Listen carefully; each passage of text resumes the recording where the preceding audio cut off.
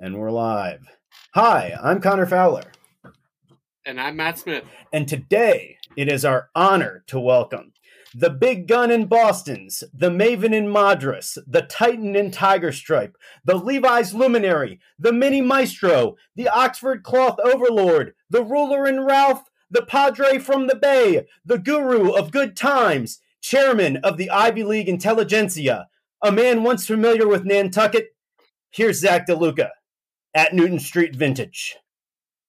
Wow. Hey, thanks. That's a killer intro. That's far and away the greatest intro I've ever heard. We try. Of myself. We try. It's the greatest way I've ever been introduced. A lot of time into our intro, and I help here and there, but every single guest, it's hilarious how they respond to it.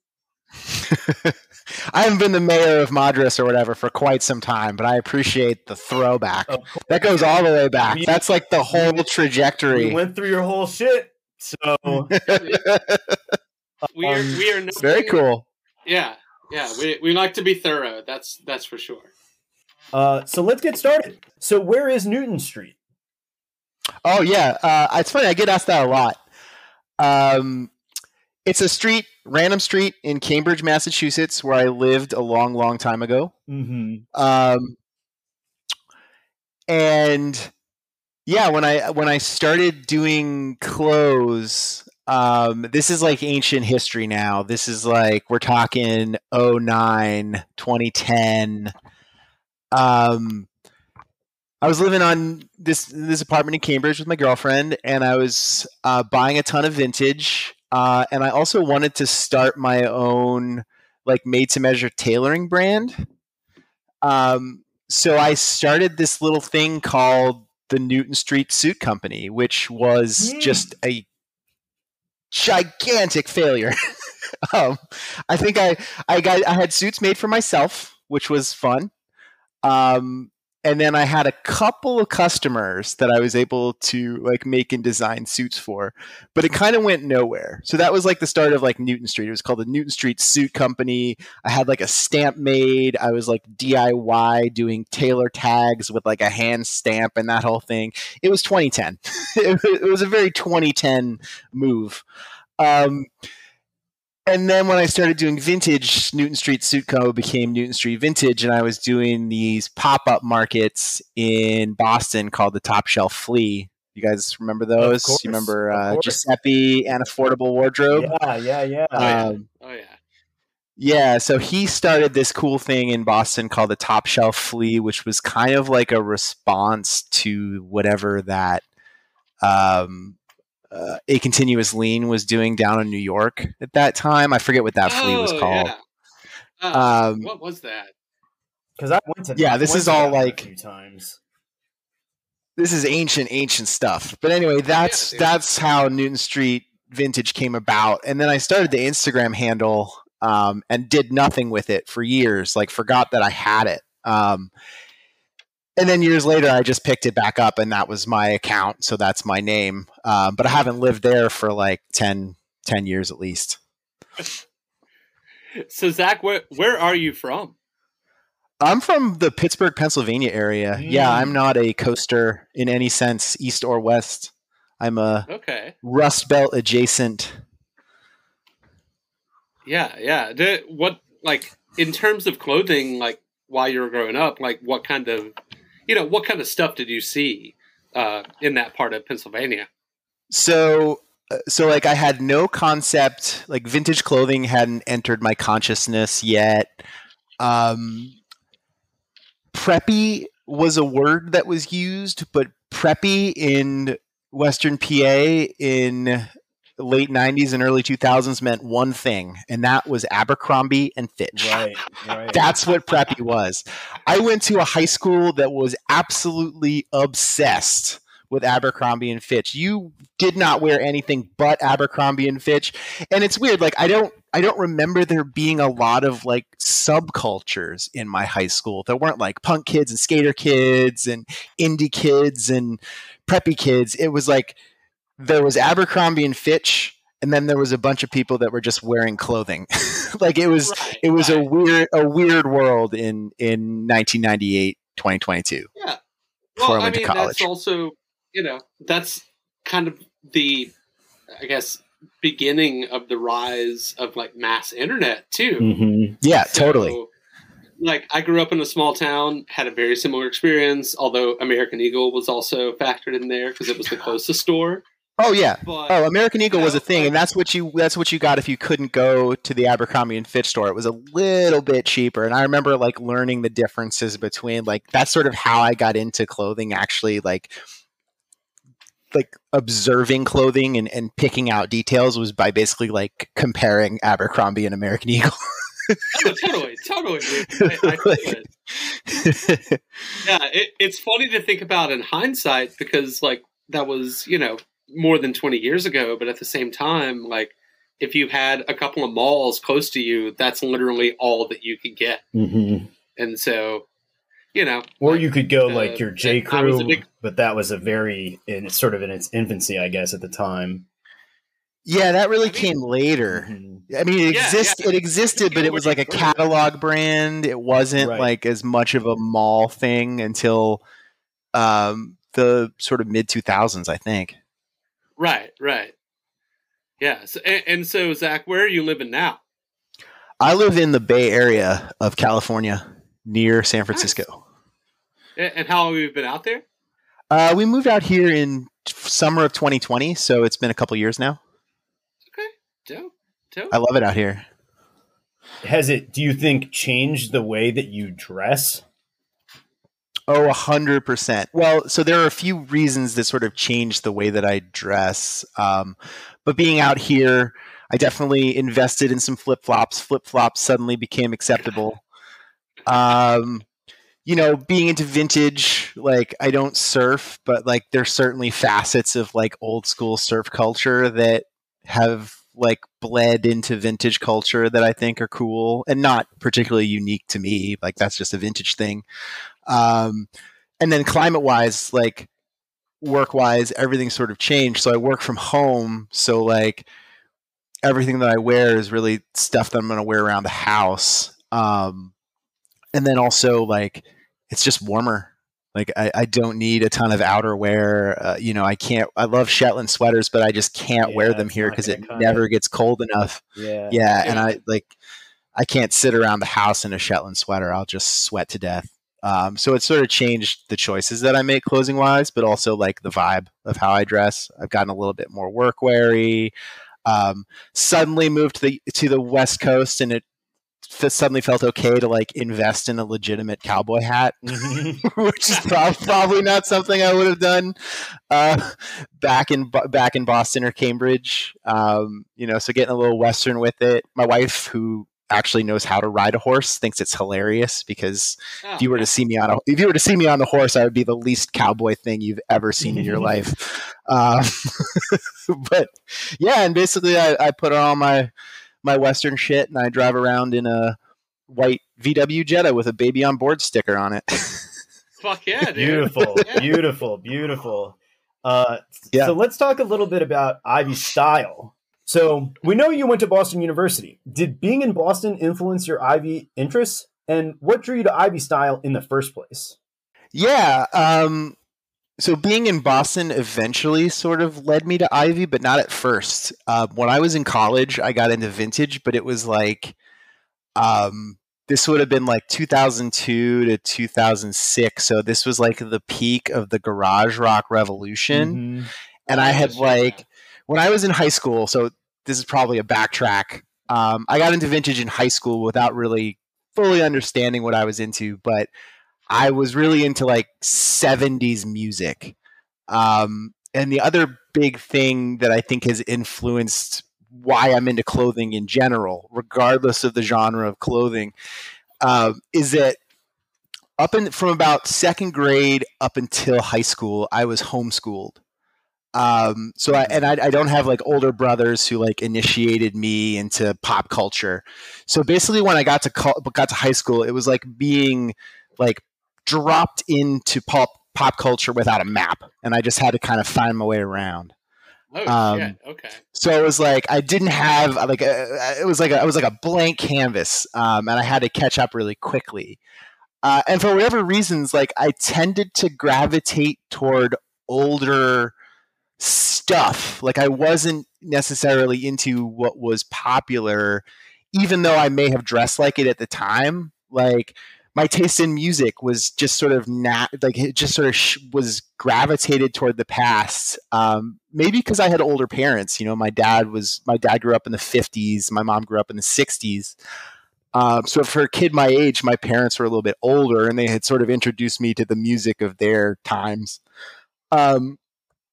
So like I remember getting really into music from the 70s, and I was really into Springsteen in particular. Like he was my first like pop culture reference, pop culture icon. And like if you remember like early Springsteen, he didn't look like he did in the 80s, right? He was this skinny dude with a beard and a big floppy hat, and he wore like bootcut jeans and Chuck Taylors.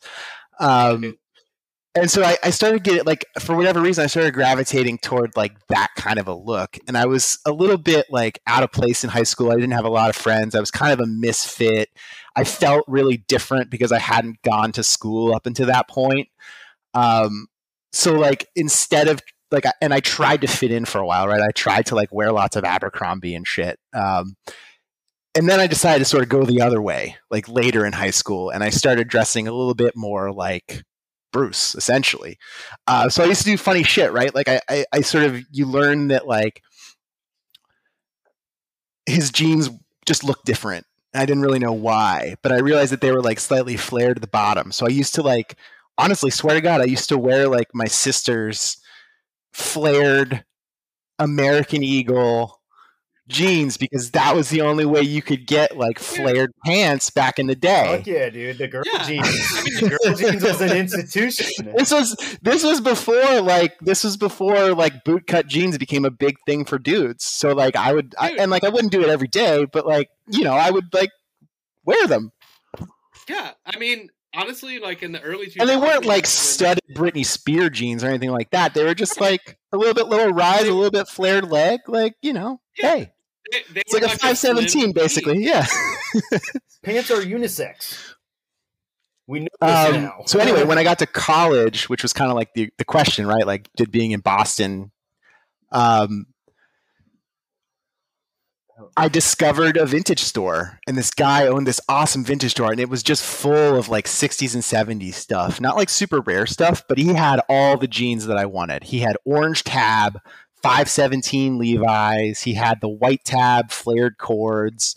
So like I kind of went nuts for it and just stocked up on that stuff. And then, like I said, this was like garage rock revolution. I kind of wanted to look like I was in the Strokes. You know what I mean? Like on a good day, on a bad day, I probably looked like I was in Jet. That's a deep reference.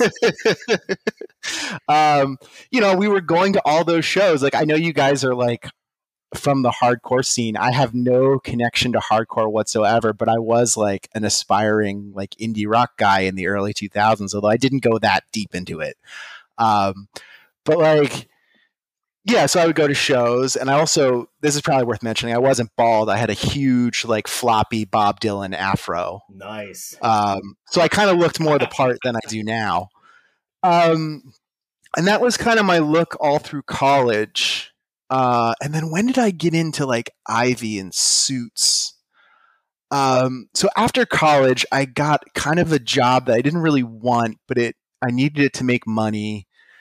And I was working as like an office assistant at this like private equity fund, this really like high profile financial services place. Sure. And I didn't fit in there at all. It wasn't like I was still had like writing aspirations. I was this arty kid. I knew it wasn't my scene or my culture, but I had to wear a suit every day. So, and I don't know what it was about like a vintage suit, but I started dressing around this time, like pretty hardcore, like 1960s reenactor. Mm-hmm. Like I mentioned, I already like the music from the era. So like, and I'm talking like like skinny lapel, skinny tie, tab collar, and I was getting all this stuff from these same stores where I was buying the the 70s stuff previously.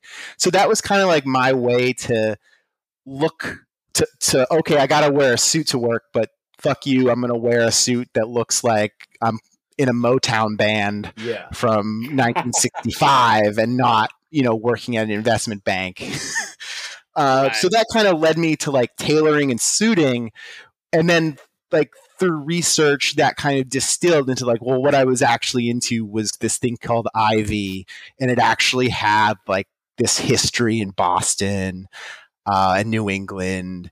And that led me to learning about like the natural shoulder and the button down collar and all those details that were sort of within this much broader like world of just looking like you're in 1966.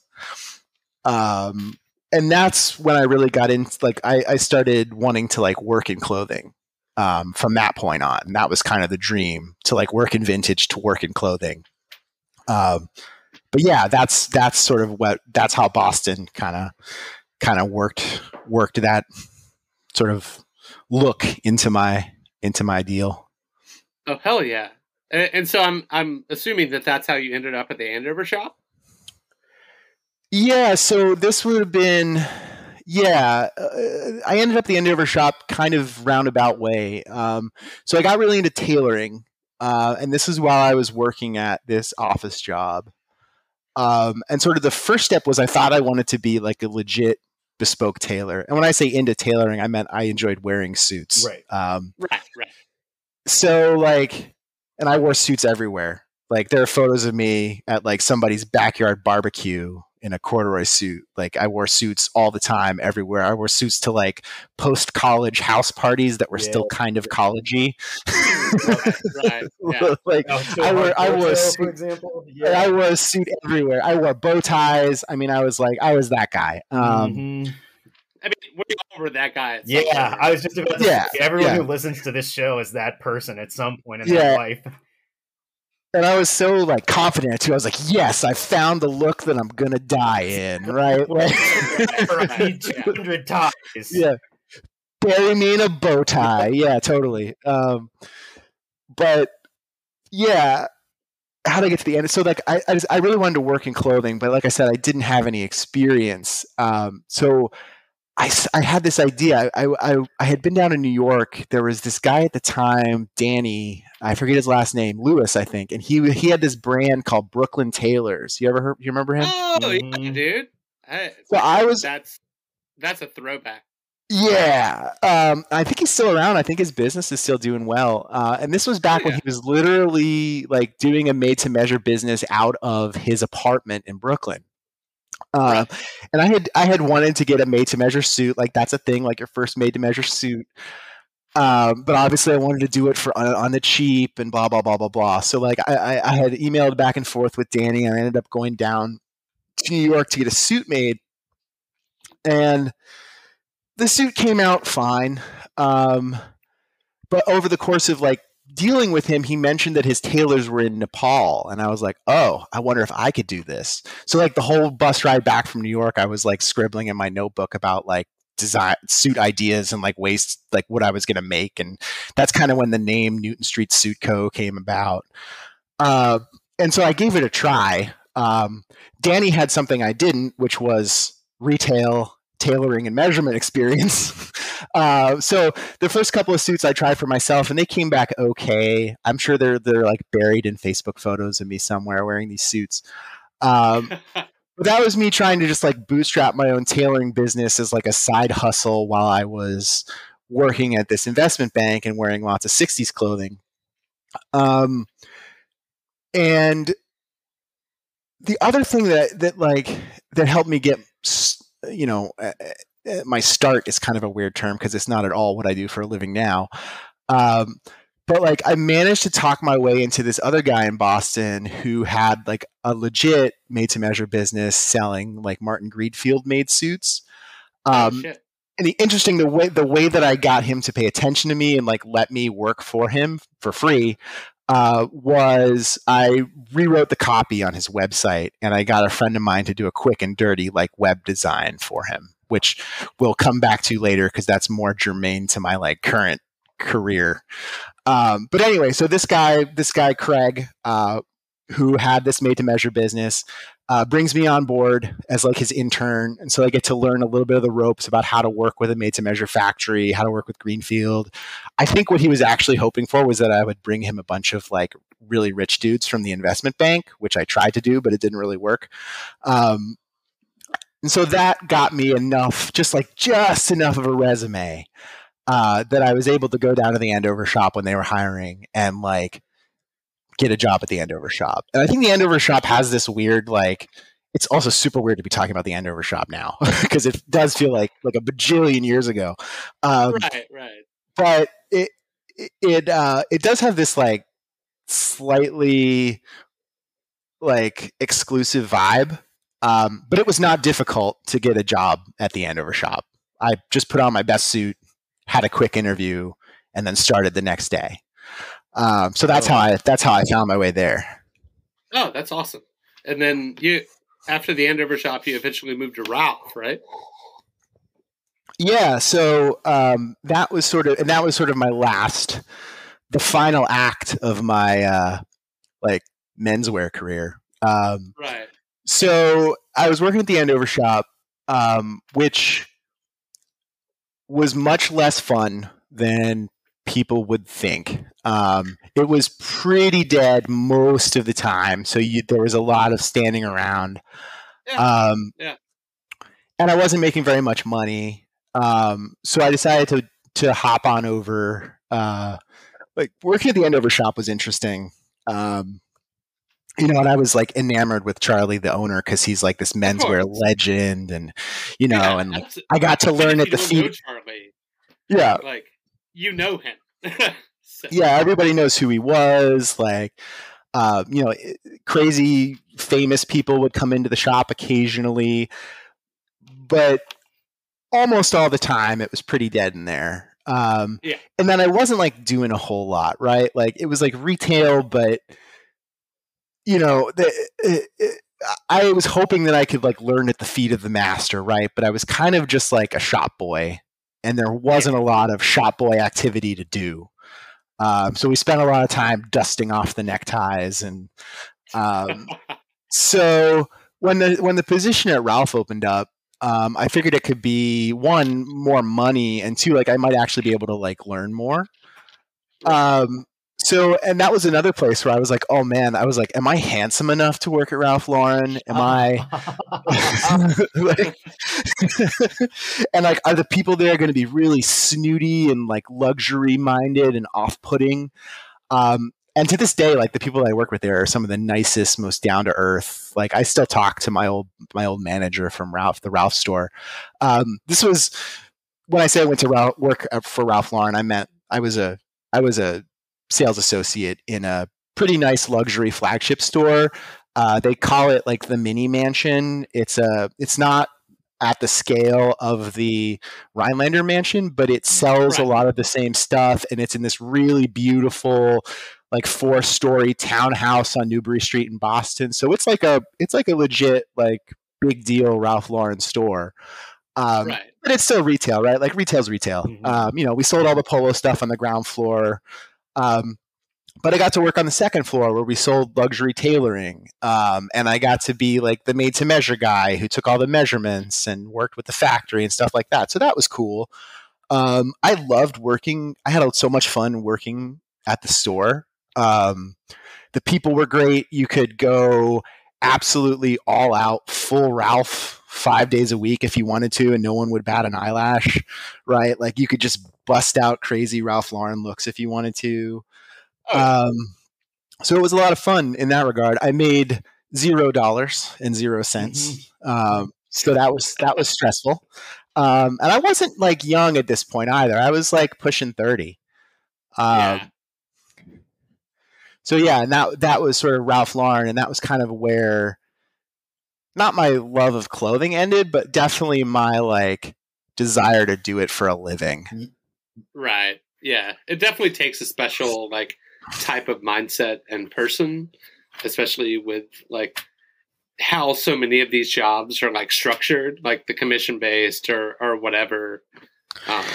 Yeah, it was rough because like, so what was interesting about the Boston store is that the Boston store had the number one seller in the entire Ralph Lauren company. She worked on the women's floor, and she made more money than like the next three people on the list combined. She sold everything. Yeah. They brought in all like the super rare collection pieces, the stuff that goes down the runway. They brought it in just for her to sell. But from a men's perspective, like selling in Boston is tough. Like the Boston market for men's clothing is rough. It's mostly like most of the guys that are wearing suits in Boston are wearing suits to go to office jobs. It's still a very conservative place, both in terms of style, but also in terms of like spend. Like people don't buy expensive. So like I'm sure the sales associates that work in New York and Miami like make way more, Chicago even probably do better than the Boston store, even though it's this beautiful like World of Ralph mansion. It was just tough to sort of eke out a living. And I was pretty good. My first year there, I was the second highest men's seller in the men's department. So I was doing well, but it still wasn't like, I was still just barely eking by. And living in Cambridge, that's tough. Oh, totally. It sounds a little like DC, kind of. I mean, of course, like there's mega money in DC, but like it's very... people are not wearing fine clothing, they're wearing a sort of uniform. Yeah, it's very much the same, I think. Like Brooks Brothers would always do a ton of business. Yes, exactly, everybody, someone, whether they were a multi-millionaire or just, someone with a regular job, like they would all go to Brooks Brothers. Mm-hmm. I mean, not to be droll, but last week we had photographic evidence of the president of the fucking United States going to Joseph A. Bank. Oh, Jesus. Dude, but that's Joe Biden. Yeah. He wears some Ralph. There are documented photos of Biden and Ralph Lauren. Sport coats. He gets around, certainly, but like, that's him, dude, is Amtrak Joe. Like, he is, he masquerades as an everyman, even though he is the president. Right. Totally. Right. Yeah. Yeah. It's just, it bums me out that like, this is the desire of even like, quote unquote, the most powerful person in the country. It's like, go get the buy one, get 25 free. Bullshit. Right. A suit made by a child. So, yeah. It doesn't really surprise me that Boston, along with DC, are not the, bastions of tailored clothing that you might think they would be. Because I guess people don't care, basically. Like, they have the power. Yeah. They just need to look a certain way. And that way is not necessarily like elegant, but like domineering, I guess. Right. Yeah, it's like what I learned actually from selling men's clothing for a few years is that most men are really just like what they want is acceptability. Hell yeah. Right? Like they want to fit in, and if you can do that and have like maybe a subtle nod to like power, that's like the key, right? Like it was interesting to go back to when I talked about when I was working at the investment bank, like I gradually learned all these like subtle cues, right? Like dudes would wear like Joseph A. Bank suits, but they would wear them with Gucci bit loafers, right? Or one thing was like cufflinks. If you were a junior or like an associate banker, you weren't supposed to wear cufflinks. Only the senior guys would wear cufflinks, right? Or they'd wear like a regular old non-iron Brooks Brothers shirt, but they'd wear it with like an Hermes tie, right? Like those were sort of the moves in that world. There were very few dudes. There was one guy who wore a lot of like Isaiah, but there were very few dudes who like power dressed or luxury dressed, even though they were well within the means to do so. Well, it's sort of frowned upon, like at least in my experience working in DC, like it's really frowned upon. And it's like, I would go as far as to say, like, slandered as being, like, homosexual. If you dress nicely, then, like, you're just kind of a weak person. You know what I mean? You need to be wearing the same suit every day, same tie, no variation, and that is your strength, is the uniformity. Class uniformity, basically. Yeah, there's definitely an element of that, I think. Yeah, totally. And then there was me, and I remember the other thing that was really funny. This is just kind of a random story, but talking about like power dressing versus dressing for yourself versus like trying to stand out versus fit in. I went to grad school in like 2009, 2010, and I was super into suits while I was there, and I had this part-time job at a law firm, and it was great. I did the same shit that I did at the investment firm, but I did it only like 20 hours a week after classes. It was a graduate degree, so it wasn't like I had a full day of classes every day. And I would wear the one suit that I wore, I swear to God, was like a one-button Shantung silk, like emerald green suit from the 50s with like super pegged pants, and I wore it with like pointy black shoes and a super skinny black knit tie and a tab collar, and I looked like I was about to play in like Sam Cooke's band. Yeah, dude. And I would go to this like super conservative law firm in the UK, in Scotland, to work every day, and it was really funny because like I also didn't have like the clothing language at that time to really know that what I was doing was totally outside the bounds of like how you're supposed to look in that environment, even though it was. I just thought I was wearing a suit. Everyone here is wearing a suit. I'm wearing a suit. That suit's blue. My suit's green. Like it wasn't like a fully intentional like move to try and appear different. It was just like me being into that shit and thinking like, well, I gotta wear a suit. Guess I'll wear my emerald green silk shantung. Like I must have looked pretty wild to some people. I used to wear Madras. We lost him. Are you being Scotland? They didn't have a ton of context for what Madras was, so they were like, "Oh, you're wearing tartan." I'm like, no, this is Madras, man. Yes, exactly. Well, so I wanted to ask you, because I did this a little bit later than you. I'm 32, so I kind of came up wearing suits. I was working for a congressman. I wanted to wear a suit. I bought it at Marshall's. I didn't know what the fuck I was doing. But later, I was really peacocking and wearing like wild shit. And like, it just didn't work out for me. You know what I mean? I don't know. How did people perceive you? I don't know because they didn't tell me. I imagine they perceived me as a little bit strange. But it was also like in the position that I was in these places, like I was kind of not an outsider, but I was sort of I was the help essentially. Like I was the guy who brought you your mail. So it's not like I was going to client meetings in sure. You weren't in the like room. emerald green suit. Like I wasn't really a person of consequence, and like I gradually sort of let that sort of allow myself to wear what I wanted. But I'm sure some folks in that environment might have looked at me sideways. Surely, yeah. I didn't really care about it. Well, the green suit is, but the green suit is verboten. That's like a big no-no.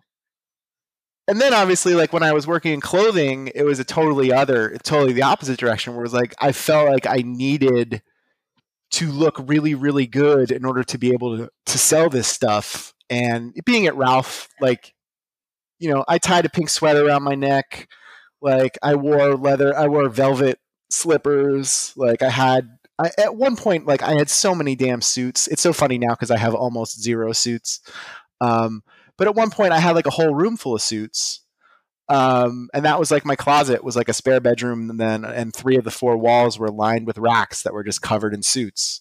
And they were all secondhand suits. Mm-hmm. But you know what I mean? Like I would totally just go all out patterns and colors and the full Ralph Lauren look. And it was really funny because like looking back, like I'd feel really confident and good in that in the store. But once you left the store, once you got on the T, once you were walking down the sidewalk, it was a little bit of a different feeling. And you were like, oh man, like I I used to walk down the street in like a Panama hat and a white linen suit, like just like crazy shit, right? Like, and that was like, I wanted to be in menswear, so that was like my world, right? Like I felt like I needed to sort of look better and different. And I've kind of like dialed that back so much that part of what I love about like true vintage, to use the term that people are using nowadays, or like canonical vintage, which is kind of what I call it, is that like that's actually a great term. Dude, I've never heard that before. That's fucking money. So like canonical vintage is just whatever's in those like Japanese books, right? Like lightning and like that's the canon. It's literally the body of written material that's defining what this stuff is. But what I like about it, and I'm not like a stickler for only that stuff, but you can pick a look out of those elements and kind of be a little bit the same as someone who's wearing just normal clothes, right? Like you can wear, and this is kind of like, I know this wasn't a question, but like I feel like my personal like approach to things is a little bit, on one hand, I'm kind of a collector, and then on the other hand, I'm more into wearing the stuff than just like having it or having every example of a thing. But like, take a simple look, like take a classic like vintage look, right? White t-shirt, fatigue pants, denim jacket, right? There's a way to do that look for like $100 at J. Crew. There's a way to do that look in vintage for pretty cheap, right? You get like a decent white t-shirt, a pair of 50s or 60s khakis, and like a Lee 101 or a regular old Type 3, and you can do that look for pretty cheap, within vintage. Or you can go totally crazy and wear like a pair of 1941 khakis and a Type 1 jacket and some crazy white t-shirt. And it's really all the same look.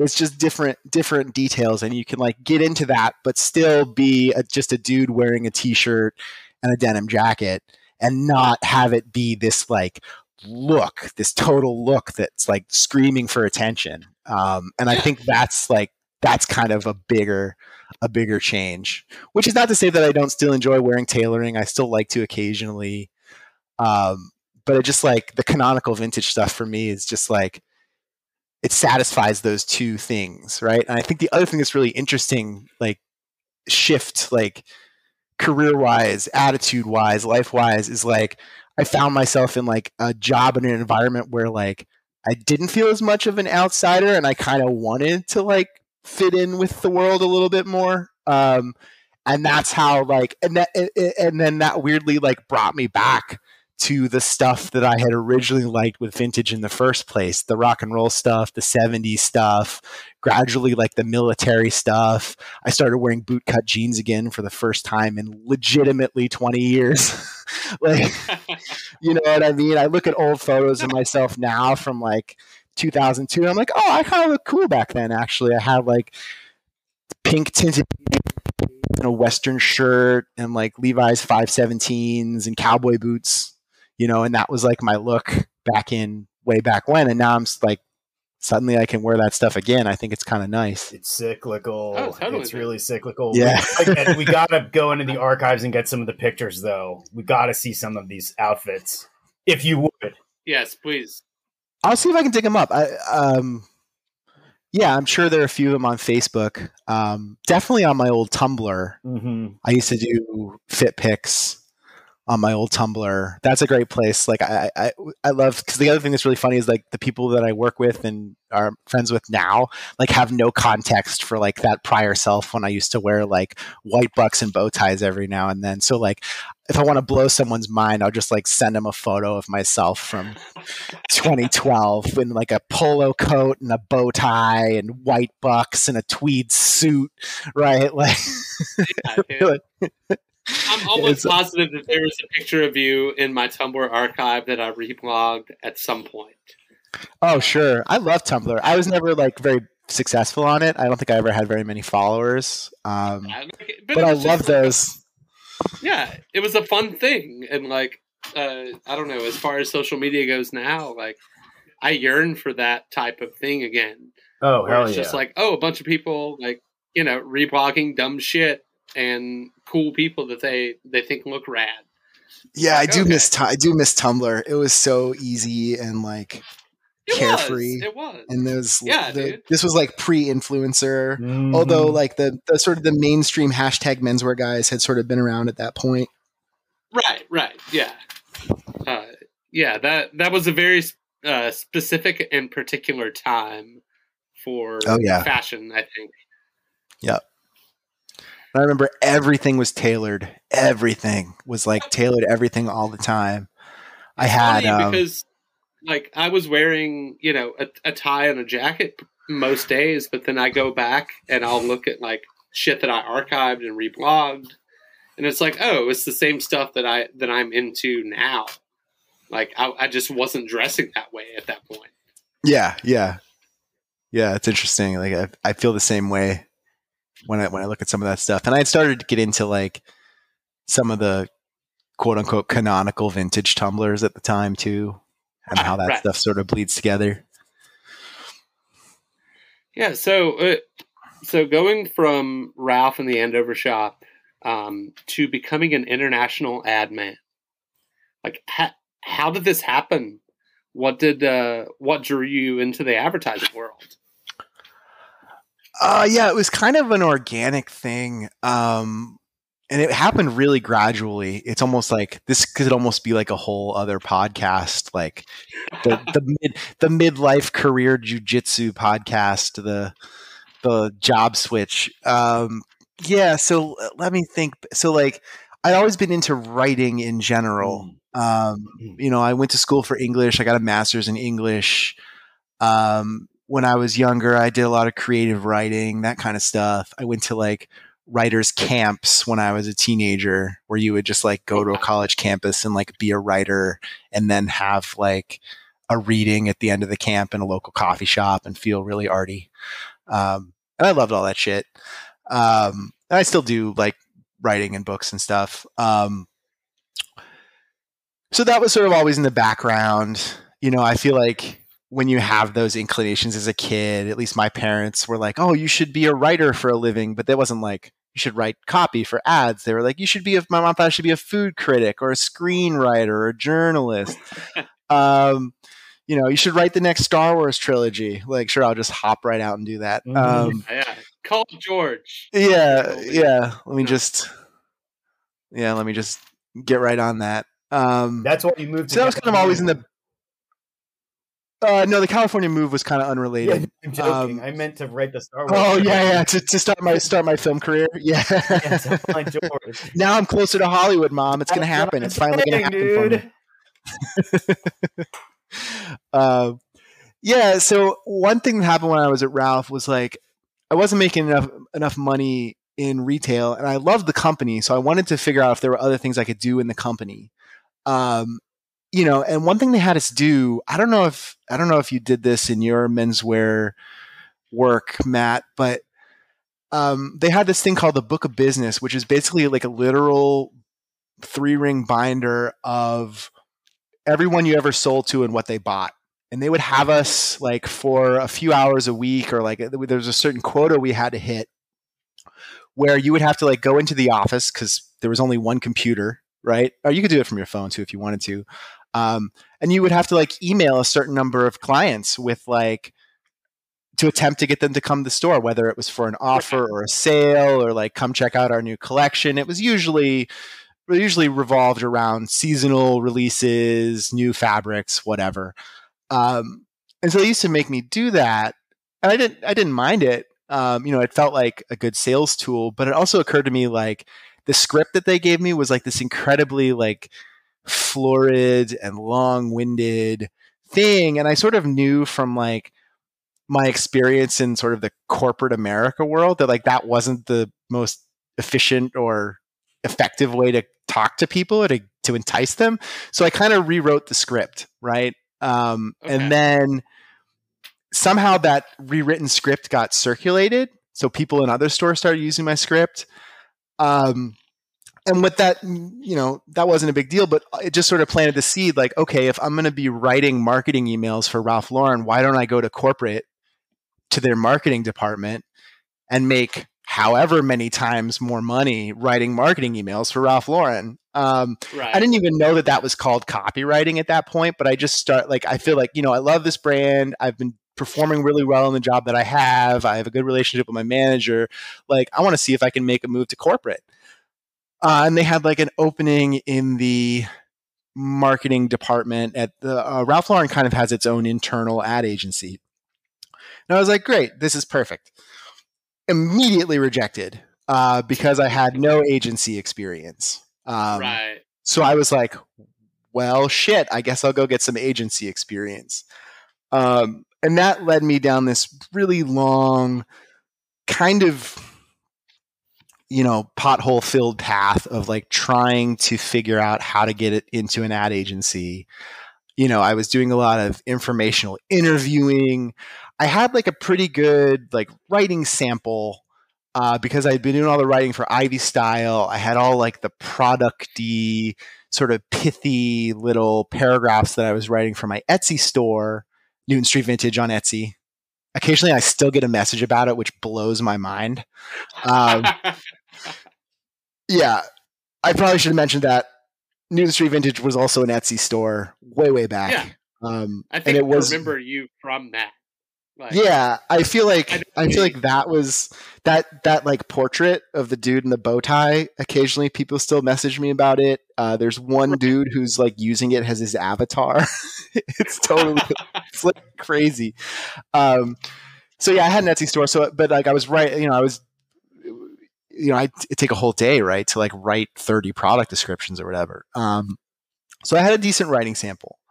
And I learned that in order to get a job in advertising, you need a creative portfolio, right? A book of your work. And some people even go to school just to create that portfolio. There are portfolio schools where people who they're not accredited universities, and you go there and you just learn how to make advertising.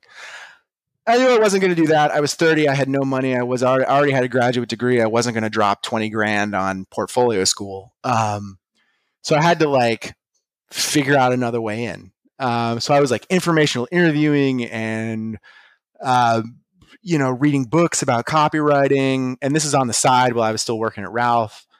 And then I happened to meet someone at a brunch who was just looking for someone to do some marketing writing. And I was like, okay, I'll do it for free. And that led to a semi part-time thing where I went to their office and did some really basic copywriting. And so that was another step. Right. And then from there, I got really lucky and I just met a guy, I was just trying to meet people who worked in the field. And I met someone who was in the position that I'm at now in an ad agency. And he was looking for basically a low-level copywriter. The dude they had was quitting and they needed someone quick. And I was like, I'm 30, I'll take an internship. And I literally volunteered to be an intern. But it ended up being a full-time job. And that's how I got my first agency job that got me agency experience. And then from there, it's much easier to go to other places and do other things once you have that foothold.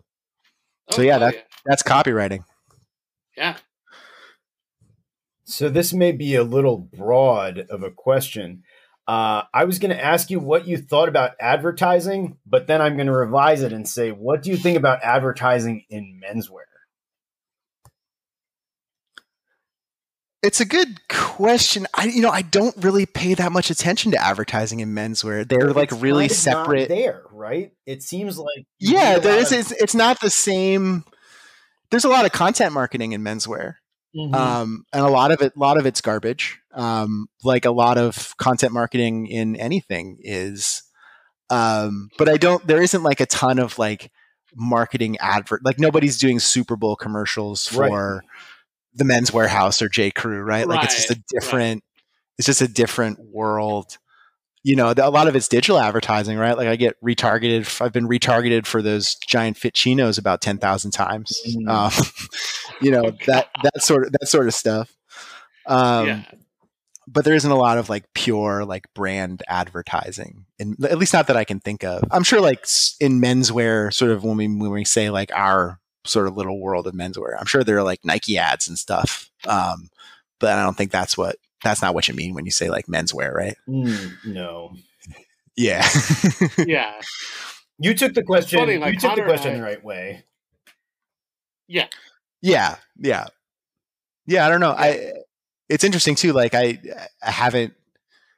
don't work on any like menswear, even menswear adjacent accounts. That's not true. There's one that's sort of similar to that, kind of might tip over into that realm, but for the most part, my work doesn't have anything to do with menswear, so I don't pay a ton of attention to. And also, since I got more into vintage, like I'm less hip to like what's happening with brands. Like I still read dye workwear, and I still pay attention to some of that stuff, but I'm less like cued into what's going on than I was back in the day. And I also feel like it's so fragmented now. Like everything's sort of its own little niche. Right.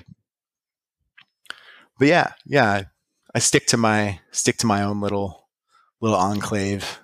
Yeah, Connor and I have talked just, kind of in the run up to launching the Apocalypse Studs podcast, like just about how important like Mad Men was for a plethora of in the clothing industry.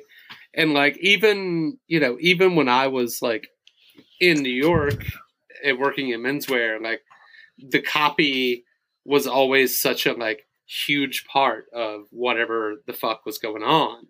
And so it's really funny to like think about that now 10 years on in the context of like it doesn't really matter anymore. Like, yeah, no, that's so most of these companies don't have to advertise. It's blowing my mind. Yeah, because what's so funny is like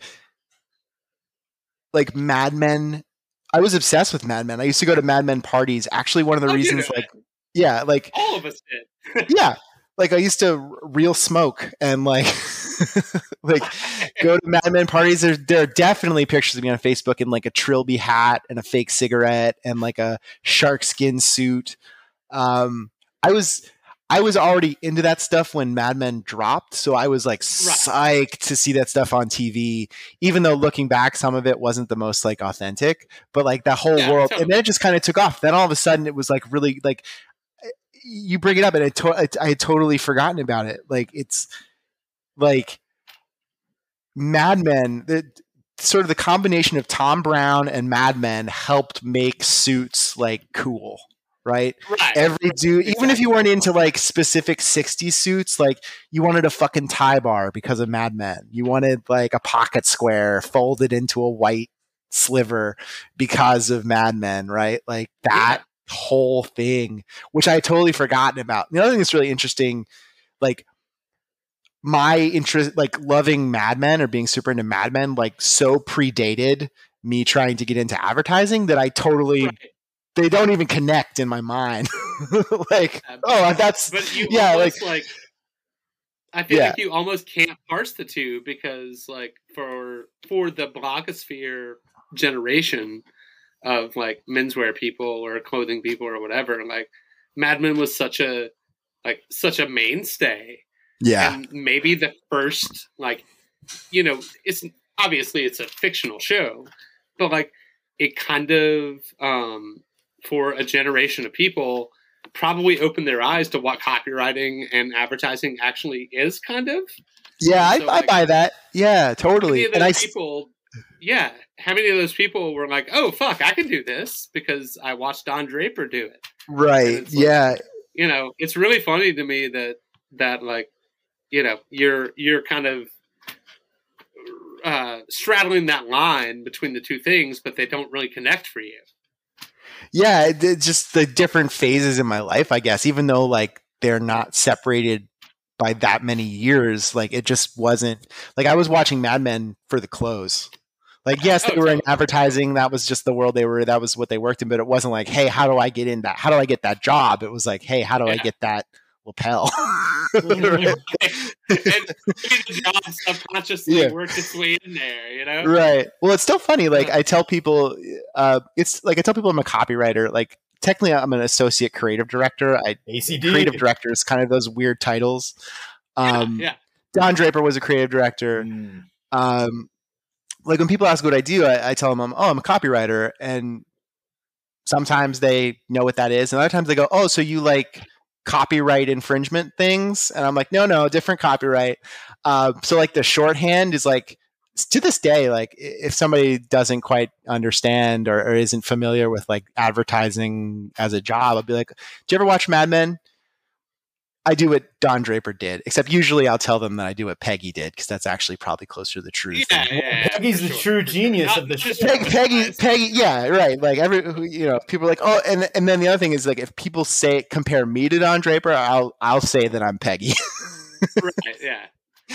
Makes sense. But it's funny because the vibe of the ad world is nothing like that show anymore at all. Absolutely. And I think that might be why the connection is less overt for me, because they just seem like such totally different universes. You're not having a whiskey. But God, I forgot. Yeah, I forgot how much I love that show and how much we would have like Mad Men watching parties and just the clothes and everybody everything. Was smoking the Lucky Strikes, and I was drinking a lot of Pikesville Rye, which like they drink in the show, which is bottom shelf in real life. Yeah, I bought a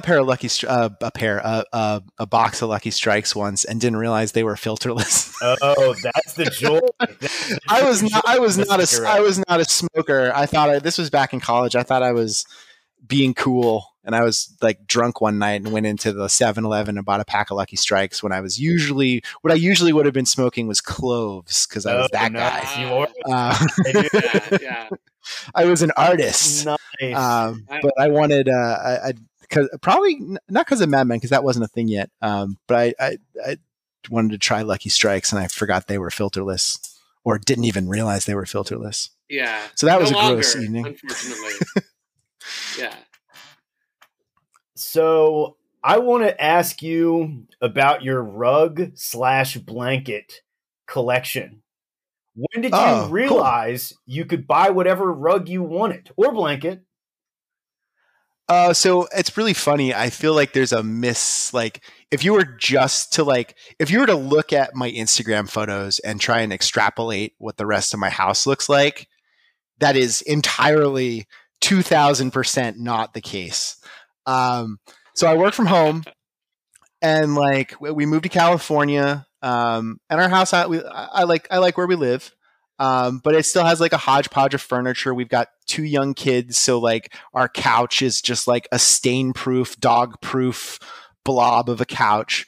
I do not at all live like a curated life by any stretch. But I wanted there to be this, like, since I work from home, I wanted it to just be like this cool corner of my office that felt like my shit, right? Literally just like one wall. So it wasn't even initially meant to be like an Instagram backdrop. I was like, I've got this cool portrait that my friend painted. I've got this cool Mars poster. The blankets kind of came later. I got this desk in the corner. Like, I want to try and make that as cool as I can, because that's where I'm going to sit and work during the day. And like the kids aren't in there as much, so like stuff's not going to get wrecked. So those blankets, I'm not like I feel like I have a decent eye for those camp blankets and the rug, but I'm not by no means like a Navajo Western expert by any stretch. I didn't know how deep it went. No, it's pretty shallow. So like I got a few of those blankets. They're for whatever reason they're much easier to find out here on the West Coast. Of course, probably because we're closer to that part of the world than. So they're easier to find at like flea markets. There's a really good vintage market in the San Francisco area at Alameda that happens once a month. The vintage culture out here is much more like show driven. We can talk about that. It's got pros and cons. But so there's fewer like awesome vintage stores, at least up where I am, than there were back in Boston, which feels counterintuitive, but in my experience, it's true. But there are a lot of really good flea markets and vintage shows. So anyway, that's how I like amassed the blankets. And like I use them as blankets sometimes if we go to the beach or whatever, but they look nice folded there. And then I was like, one thing when I really started doing the fit pics, back when I worked in Boston, the agency where I still work has this really cool like warehouse office, like you do. And it had this really cool like stairwell, and there was this sort of window ledge that was at perfect height, and I would walk up the stairs because it was only a third floor office. And I'd stop, and it would be super easy and quick just to like flip my phone, set it on the ledge, take a fit pic, and then head back upstairs to work. So like it wasn't like a big produced deal, which I don't want my fit pics to be like that. Like I'm not going to go out on a shoot and pretend to be a model. Like, so like, it was like that nice little moment of like, okay, I could take a quick pic, I can post it, I can get that serotonin, and then go about my day. And I, when I moved out here and started working from home, I kind of lost that stairwell. So I was like, okay, where am I going to take fit pics now? So I like experimented with a few different places. And then I realized like that little corner, like totally makes sense. I can just take a snap, and then my desk's right there, and I can just post the photo and go back to work. So that's kind of the blankets and the rug. The rug I found on Etsy. I love the colors. I don't know how old it is. I checked. It's pretty sure it's like legitimately Navajo made. Mm-hmm. Like there are lots of made in Mexico knockoffs of Navajo rugs. So I did a little bit of research on how to spot those. But it looks legit, and it wasn't too expensive, and it looks nice on the floor. And it is surrounded on all sides by just like chaos and Nerf guns and like half-eaten cookies and dog toys and whatever else. So that's like my one little corner of the house, and everything else is kind of like very kid oriented or very just like functional, non-curated. But yeah, those are the blankets. Excellent. That's it. Yeah. So while we were researching, we saw on your website, you say you finally arrived at the perfect answer for quote unquote why vintage. And so we were just wondering if you could clue us into that. Yeah, so one thing that's weird about people in my line of work is like there's this weird pressure to have like quirky personal things on your portfolio site. Mm-hmm. And honestly, like I sort of agonized about my portfolio site from like do I sound lame? Even more about like that than like the actual work that's on there. But yeah, that was an idea that I had. People always ask me, like people who aren't into vintage, who don't like already know about it, like, well, what is it? Why do you like it? Like you can, you tell someone you're wearing a pair of pants from World War II and they go, what? Like those are from World War II? Like, what does that mean? Like, it totally like, it's like, and like I tried to find like a way to explain it, or like, and you can say like, oh, well, I'm really into history, but that doesn't quite get at it. Right. Like mm-hmm. I do like history, but I'm not wearing this stuff because I want to be like a living historian. You're not a reenactor or anything like that. Yeah. That's not my thing. So I was like, well, what is it about vintage clothing? Like, and I wanted to come up with an explanation that was like interesting. Right. Like, and the way that I sort of the way that I think about it is like, do you know why people, and this is totally roundabout, but like, do you know why it's hard to sell a house that someone's been murdered in? Like, even though rational, like if if a murder has happened in a house, it depreciates the value of the house. And the reason isn't anything rational, right? Like it doesn't like the mathematical likelihood of a murder happening there again doesn't go up. Like even if there are no visible signs, it still affects that house. There's something that's like retained in a non-rational, almost spiritual way in a house. Yeah. Well, in a way. Yeah.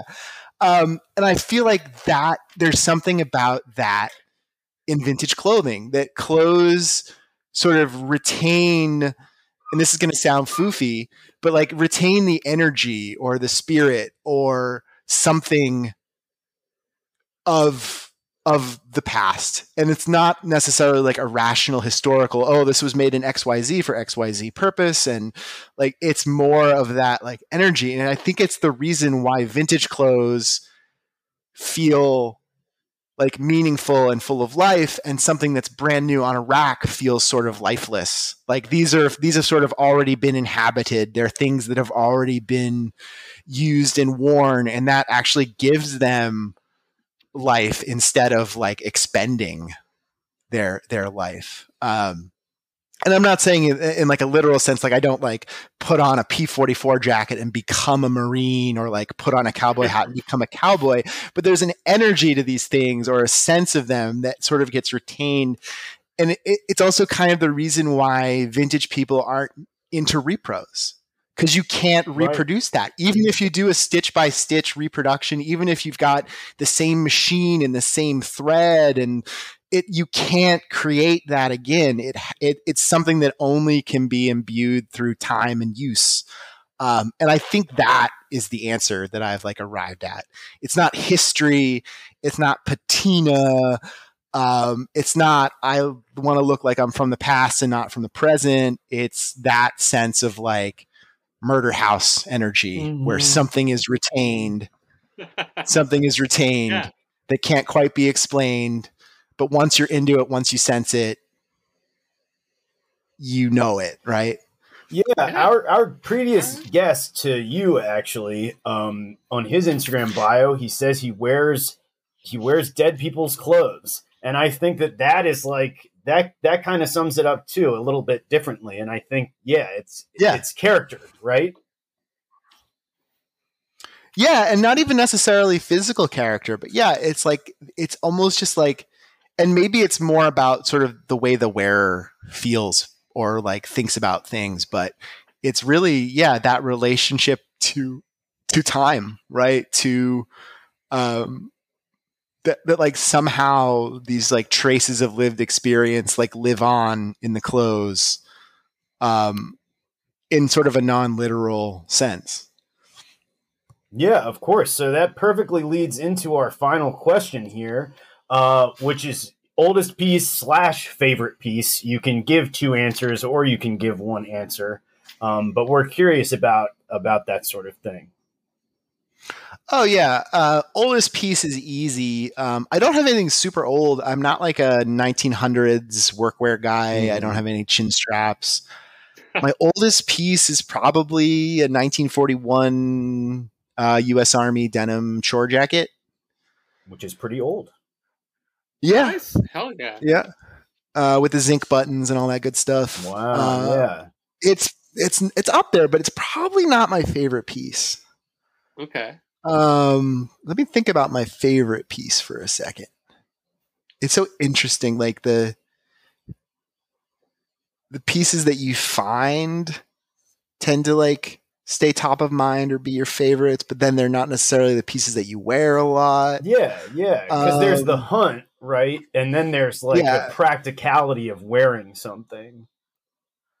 Yeah, and it's also like the rarer something is, do you really like wear it all the time, or is it like are you a little bit more precious with it? I mean, I try not to be, but I'd say my favorite piece, my like never sell, it's probably my Levi's Type 2 jacket, which there's no great story behind. I bought it on eBay, but I bought it on eBay before Type 2 jackets became just insanely prohibitively, ridiculously priced.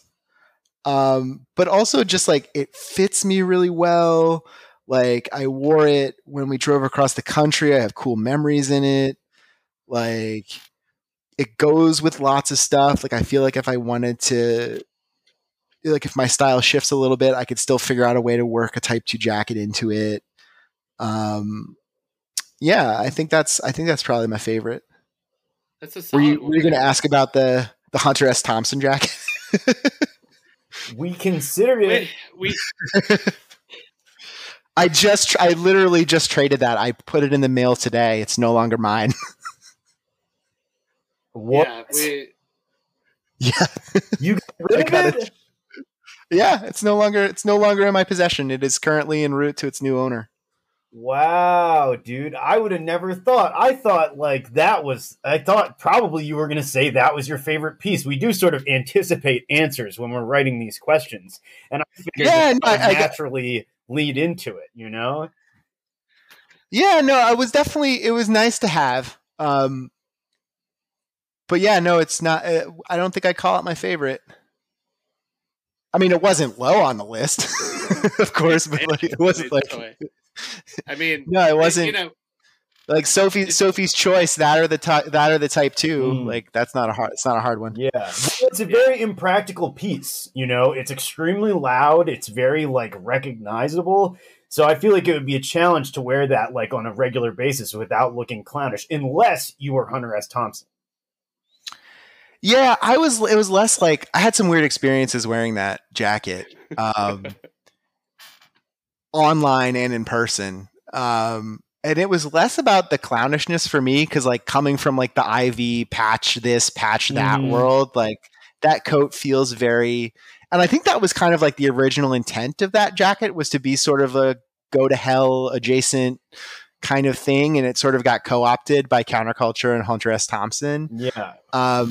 I'm not a huge Hunter S. Thompson fan. I don't have anything against Hunter S. Thompson. I'm just not like a member of the Hunter S. Thompson fan club. Like it's just not my thing. But like I like the coat, you know, and it's so warm out here. Like when the hell am I going to wear a patchwork corduroy coat to work from home, like to walk the dog? Climate impractical. Like, right. Yeah. And the loudness was a factor too. Like you can only wear it with so many other patterns. But yeah, that wasn't on that wouldn't be my favorite. That wouldn't make the favorite item list, especially now that it's no longer mine. Zach, I do have one follow up to this Hunter S. Thompson coat discussion. If feel free to say no to this. But if you want to divulge, what was the most absurd monetary offer you got for that thing? Oh, there wasn't a lot. Okay. No, it wasn't absurd. I got a lot of attention in a weird way having that, and it felt like there was like weird hype around it. Right. I would love that fucking thing, and I feel like I am insane enough to wear it. Yeah, so was I, but like, you know, and it's, I mean, it's loud, but they're all like pretty basic colors. Tan, red. Yeah. I mean, true. I got a lot of comments about it. I got a lot of like inquiries, but I never got like crazy cash offers. Honestly, if I had, I probably might have sold it. Like I'm in my late 30s. I have 2 kids. Like I know where my priorities are. But you know, I didn't get any like crazy. So I ended up trading it to a friend for some good stuff. Right. So, but yeah, I wasn't like. Outside of monetary offers, what's the most ridiculous thing you got offered for it? I had a guy who was like, when I tried to scare him away with a large number, and it didn't work, and the conversation continued. Which made me nervous, because I was like, oh man, how far can I take this? And we were talking like $4,000. Oh, wow. Yeah. And like, I don't know exactly what it's worth. I know what I paid for it, like, and it's fine. But yeah, that wasn't the kind of like attention that I got. It was more generic, like for sale, bro, for sale, bro, for sale, bro, for sale, bro. Sounds like a 3D emblem t-shirt. Yeah. And then like a lot of weird like Hunter S. Like somebody messaged me and told me that owning the coat doesn't make me Hunter S. Thompson, which felt weird. Felt like that wasn't something that I was implying. But thanks for letting me know. But I just like there was like a weird like energy, like people would like come up to me and ask me about it, like not even like people that I was interacting with at the time, but like people would cross the street to ask me about it, or like it was a lot. I'm kind of an introvert, so like I'm not into those kind of interactions. Totally. But it was a lot. But plus like the friend that I traded to, like I know he's gonna love it. Like it makes sense. The deal made sense. So, you know, and once it's gone, I don't miss things. I feel like that's one of the things about vintage that like I'm not a hoarder. Like I love and as I've like gotten like advanced in my career or whatever, like I've definitely spent more on vintage and like enjoyed collecting like rarer things, but like I don't think that's important to style necessarily. I think style is something totally different.